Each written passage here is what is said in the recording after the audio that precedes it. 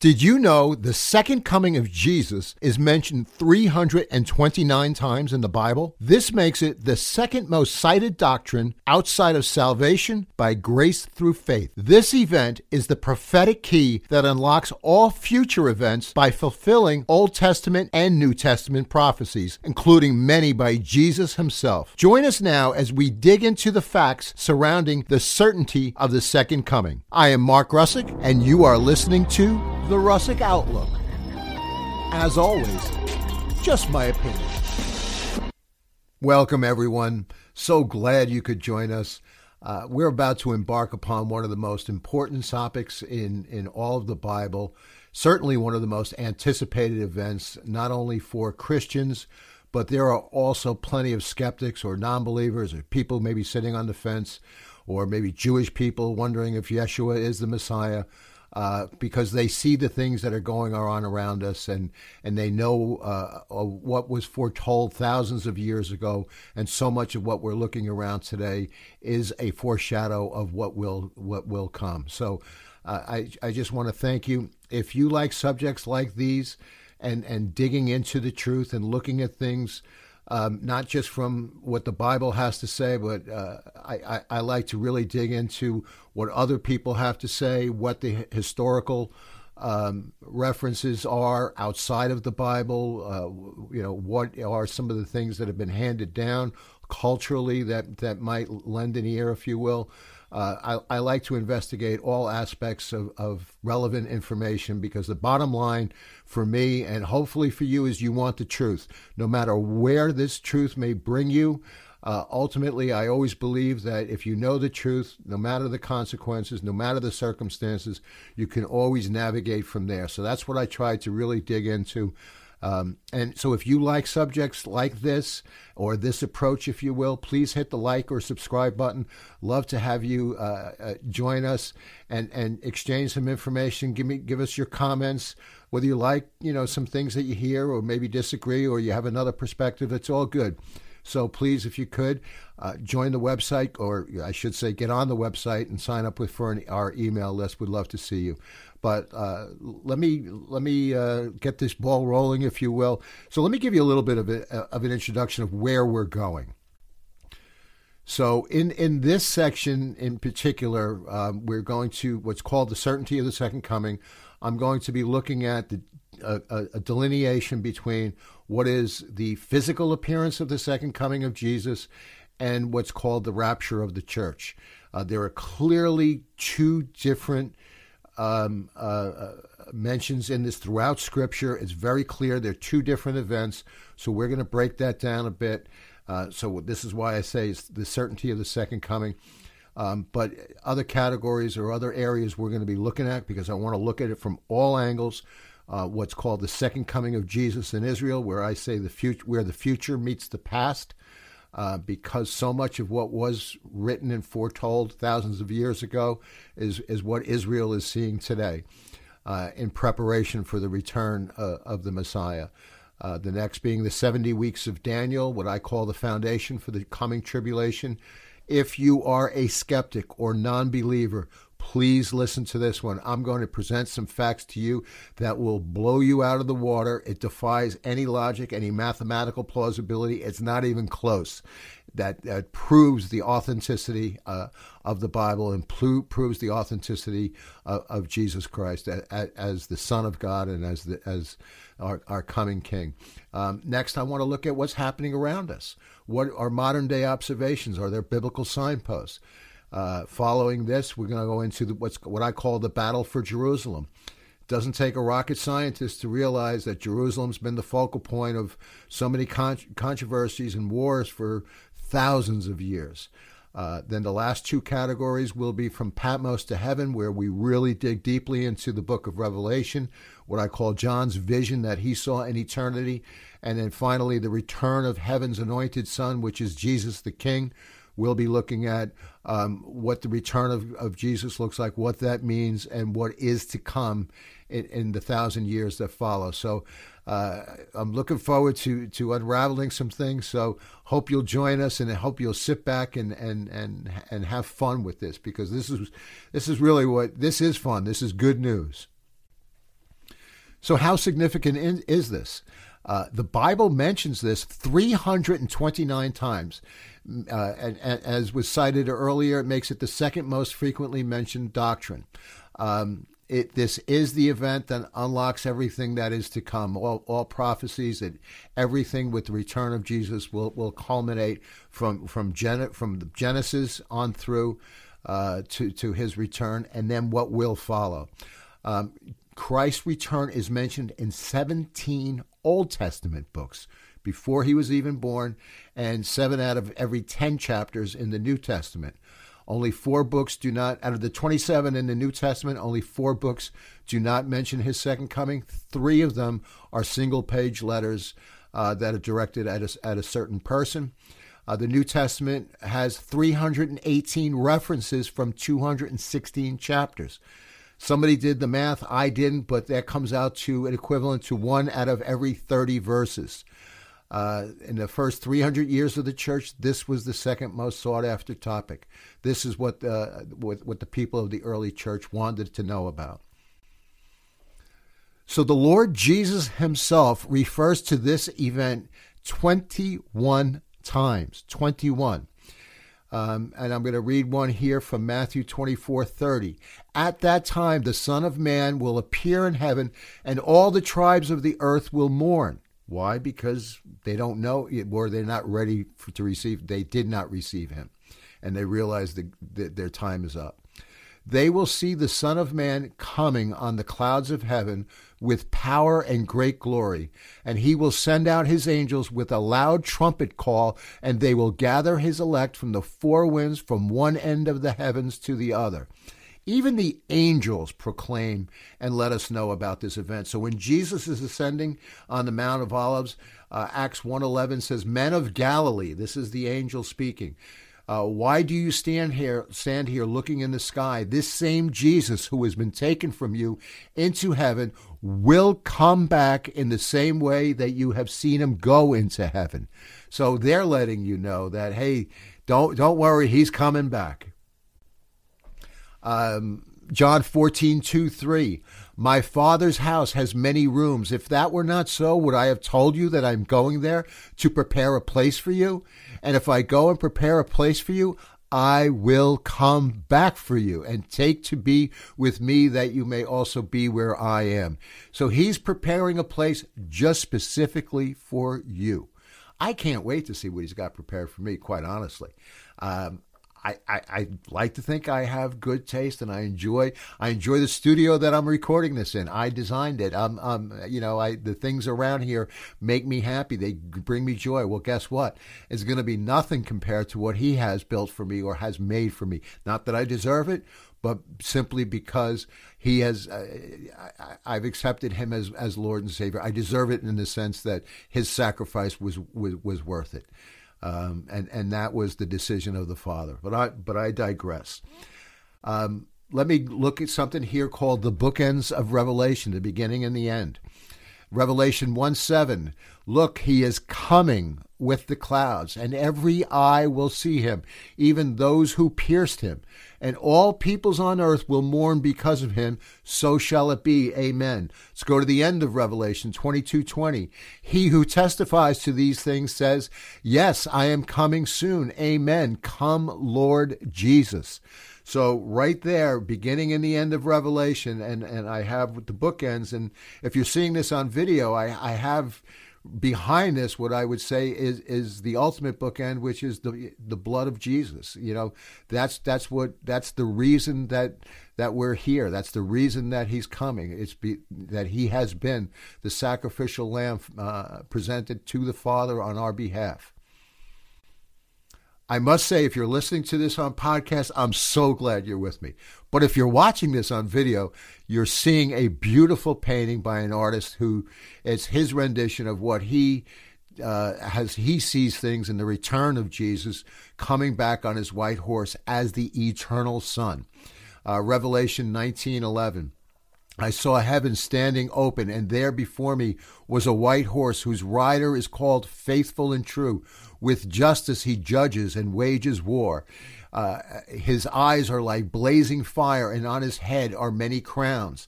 Then we see the incarnation of him. Revelation 19:11 continues to 13. He has a name written on him that no one knows but himself. He is dressed in a robe dipped in blood, and his name is the Word of God. That's his blood that was brought to the Father just before his appearance. If you watched, or hopefully you listened to the 3 days between resurrection, crucifixion and resurrection, there's a point where Jesus presents his blood as king and high priest and sacrificial lamb to the Father, deposits on the mercy seat, and his robe is dipped in that blood before he comes. And then it shows in Revelation 19:16 his reign as eternal king. It writes, John, the Apostle John writes here, on his robe and on his thigh, he has the name written, King of Kings and Lord of Lords. So that's who's coming back for us. So I just want to, point out here that there's so much in Scripture that alludes to his second coming. These are some of the highlights. So now I want to talk about what it will be like when he comes back. What are the situations? And the reason I'm doing this is I'm going to concentrate in this and the coming section on the rapture of the church, that there's clearly two different events. But everybody says with the second coming, they think of Jesus coming to earth, which will happen. So in this next slide here, I'm going to give you what I call the abridged summary. But let me just preface it by saying this moment in time is when our Lord Jesus returns to the earth in power and glory. This is to set up his kingdom that will last 1,000 years. This is the millennial kingdom that will come once we're at the end of the tribulation. This will be the culmination of at least 325 prophecies of his second coming, setting up the most ideal conditions since Adam and Eve. So here are the events of the glorious appearing. If you're on video, you see I've highlighted all the scriptures so you can look this up. But if you're listening, let me just give you the summary. It takes place after the tribulation. There will be cosmic phenomena in the sun, the moon, and the stars. The sign of the Son of Man in heaven will be seen by everyone, and Christ will gather his elect.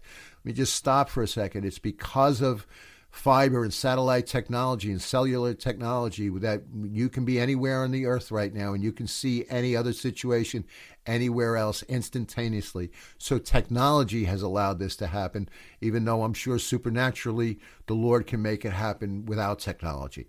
Heaven will open and Christ will appear on a white horse. We just saw that. Christ will be followed by the armies of heaven. That's us. If you're going up in the tribulation or beforehand, and we'll get into that, but we are the ones who are coming back with him. Christ will come in power and glory. He will stand on the Mount of Olives. Unbelievers will mourn because they're not ready. This is the time that Christ cast the beast and the false prophet into the lake of fire. The beast refers to the Antichrist. Christ's rejectors will be killed. Satan will be cast into the bottomless pit for 1,000 years. The Old Testament and tribulation saints will be resurrected, and Christ will come to judge the nations and establish his kingdom. This will all happen at the second coming, at the culmination of the 7 years of tribulation. So as I said, there's two distinctions to his one coming. There's the rapture and the second coming. I've cited a whole bunch of different scriptures. I've got probably 20 some odd scriptures for the rapture, and then another 20 different scriptures that outline the second coming. They're two different events. People get confused about it. I'll just say that some teachers and students see the second coming in two phases.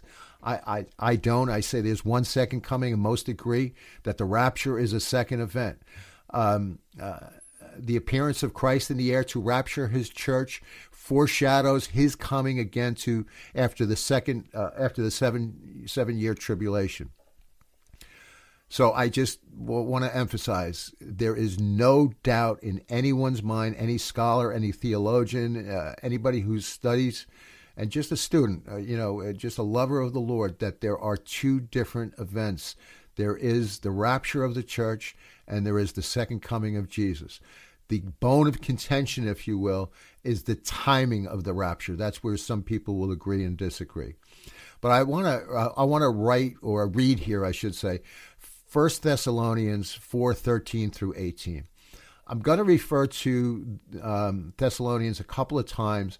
I just want to preface it by saying this is probably one of the most important books when it comes to the second coming. The Church of Thessalonica wasn't sure if they missed it, so Paul wanted to emphasize what and when the second coming was.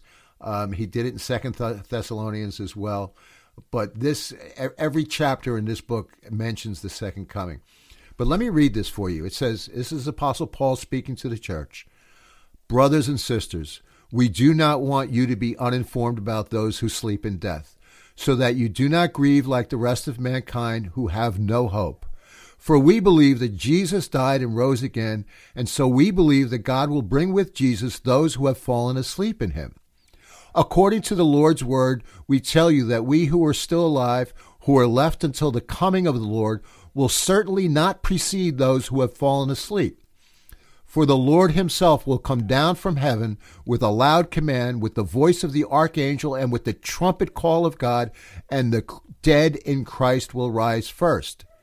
And then the highlight, if you're seeing this on video, after that, those who are still alive and are left, will be caught up together with them in the clouds to meet the Lord in the air. And so we will be with the Lord forever. And I want you to remember this. It's Paul says in his closing, therefore encourage one another with these words. He's telling you, be comforted. And you'll see why I say that, because we're going to, if you look at the rapture of the church to be post-tribulation, you're not going to be encouraged to have to go through the wrath of the Lord. But he's saying, be encouraged one another. So I wanted to emphasize that, if you will. So let me break down the four different belief systems, if you will. And let me say that the reason for this is there is no clear distinction in the Bible that says the rapture, will happen at this moment in time. It will happen pre-trib, partial trib, post-trib. It doesn't say, but there's plenty of scriptures to allude the timing of it. But I'm not going to get hung up and argue with people. I'm going to show you why I believe what I believe. But I also want to point out that, there are some who disagree. And so there's four different belief systems out there. By far and away, pre-tribulation rapture is the most accepted doctrine. Post-trib, is the second most. The other two, very, very few and far between. But everyone that takes the Bible literally believes in the second coming of Jesus, and almost every one of these believers in the rapture of the church, that will be brought to the Father's house, according to the book of John. These events are so clearly taught, it's impossible to deny them. However, there are divergent opinions as to the exact timing of the rapture. There is not one verse that teaches Jesus will come before, during, or after tribulation. The timing must be based on careful study and deduction based upon Bible scriptures concerning his return. So if you see this on video, I kind of point out what I call the church age, which is what we're in right now, which started with the outpouring of the Holy Spirit. And then you have your 7 years of tribulation. Then you have 1,000 years of millennium. And so either you believe before the tribulation. Number two, there are some that believe in a partial rapture, that what they call spiritual Christians, will be raptured beforehand, and then carnal Christians, meaning they may have with just kind of spoken the words or didn't really believe what they were speaking, but going through the tribulation, they came to accept Jesus, as millions will. Then there are some who believe it happens in the middle of the tribulation.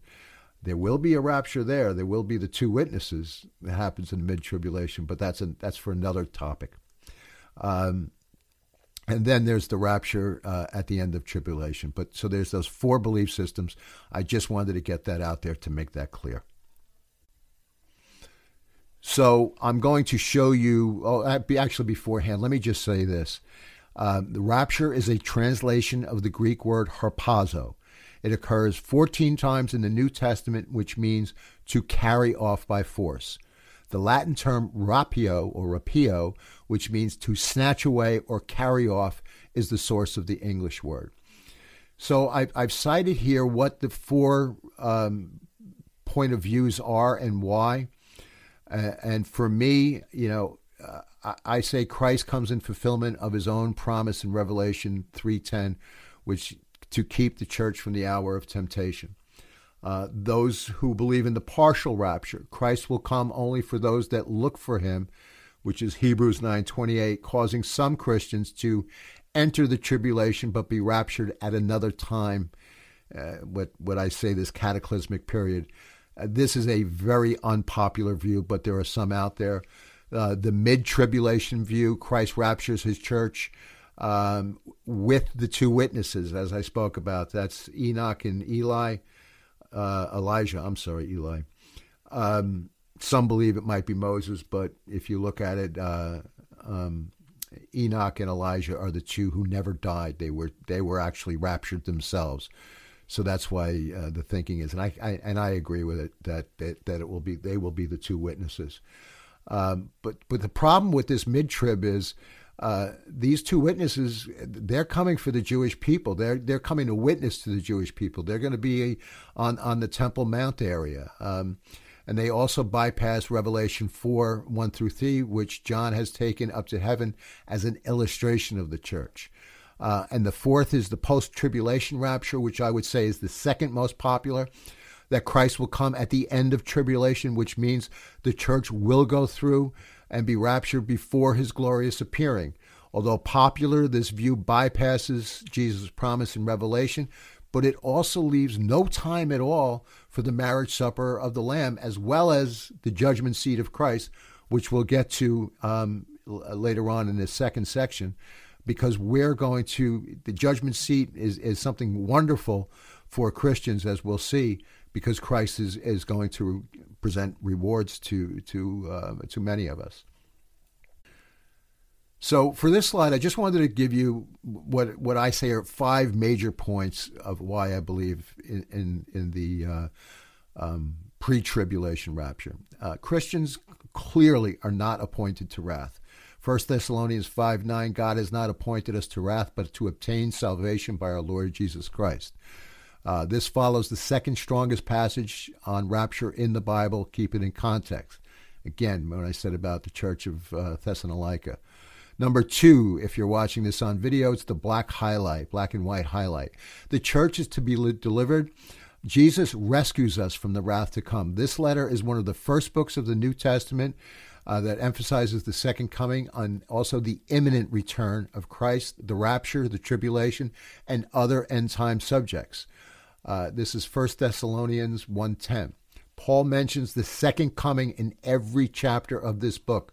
Leaves no doubt about the main subject. Number 3, the church is absent in Revelations 4-18. So John never mentions the church in all of this of what we're talking about, which is these 7 years of tribulation. The church is not mentioned, and to me that's obvious. Number 4, imminent is the word to use to describe the doctrine of Christ could come at any moment. We're going to dig into that in just another minute. But what's called the doctrine of imminency, and we always say that, Christ could come at any second, any moment, be ready.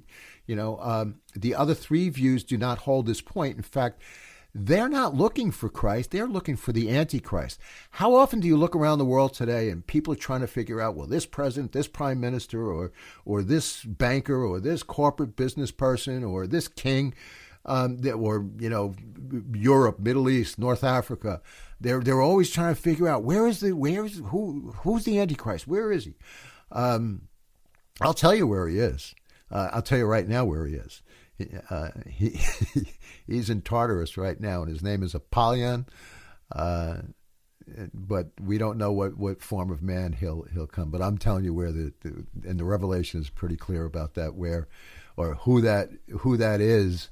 But who he, how shall I say, who he takes the form of or who he controls as a man, we do not know. And if you're in the Church of Jesus and you're pre-tribulation rapture, you won't know, because the people on earth will then find out, because the rapture of the church triggers the tribulation.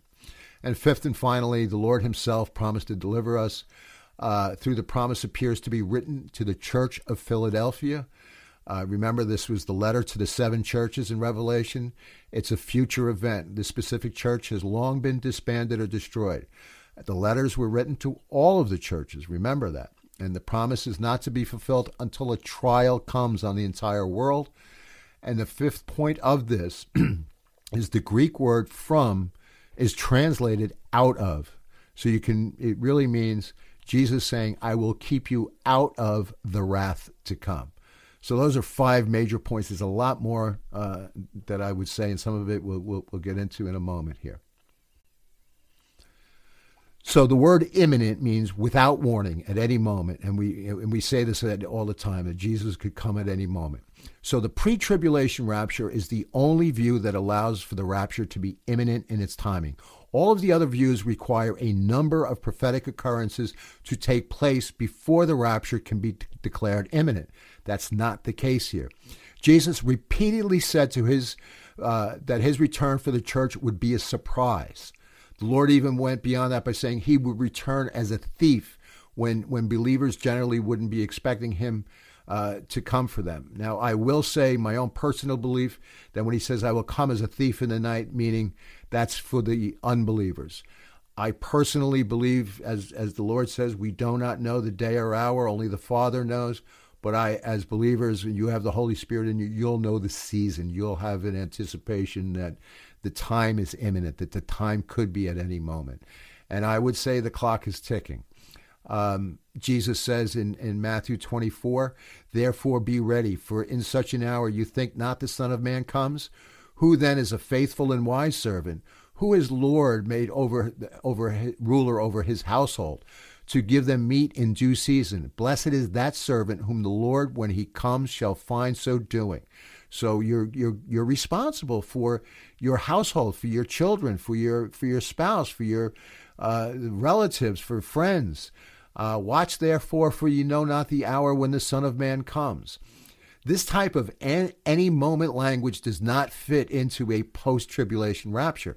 If you're in the tribulation, you know at the end of it what's going to come. So it doesn't line up.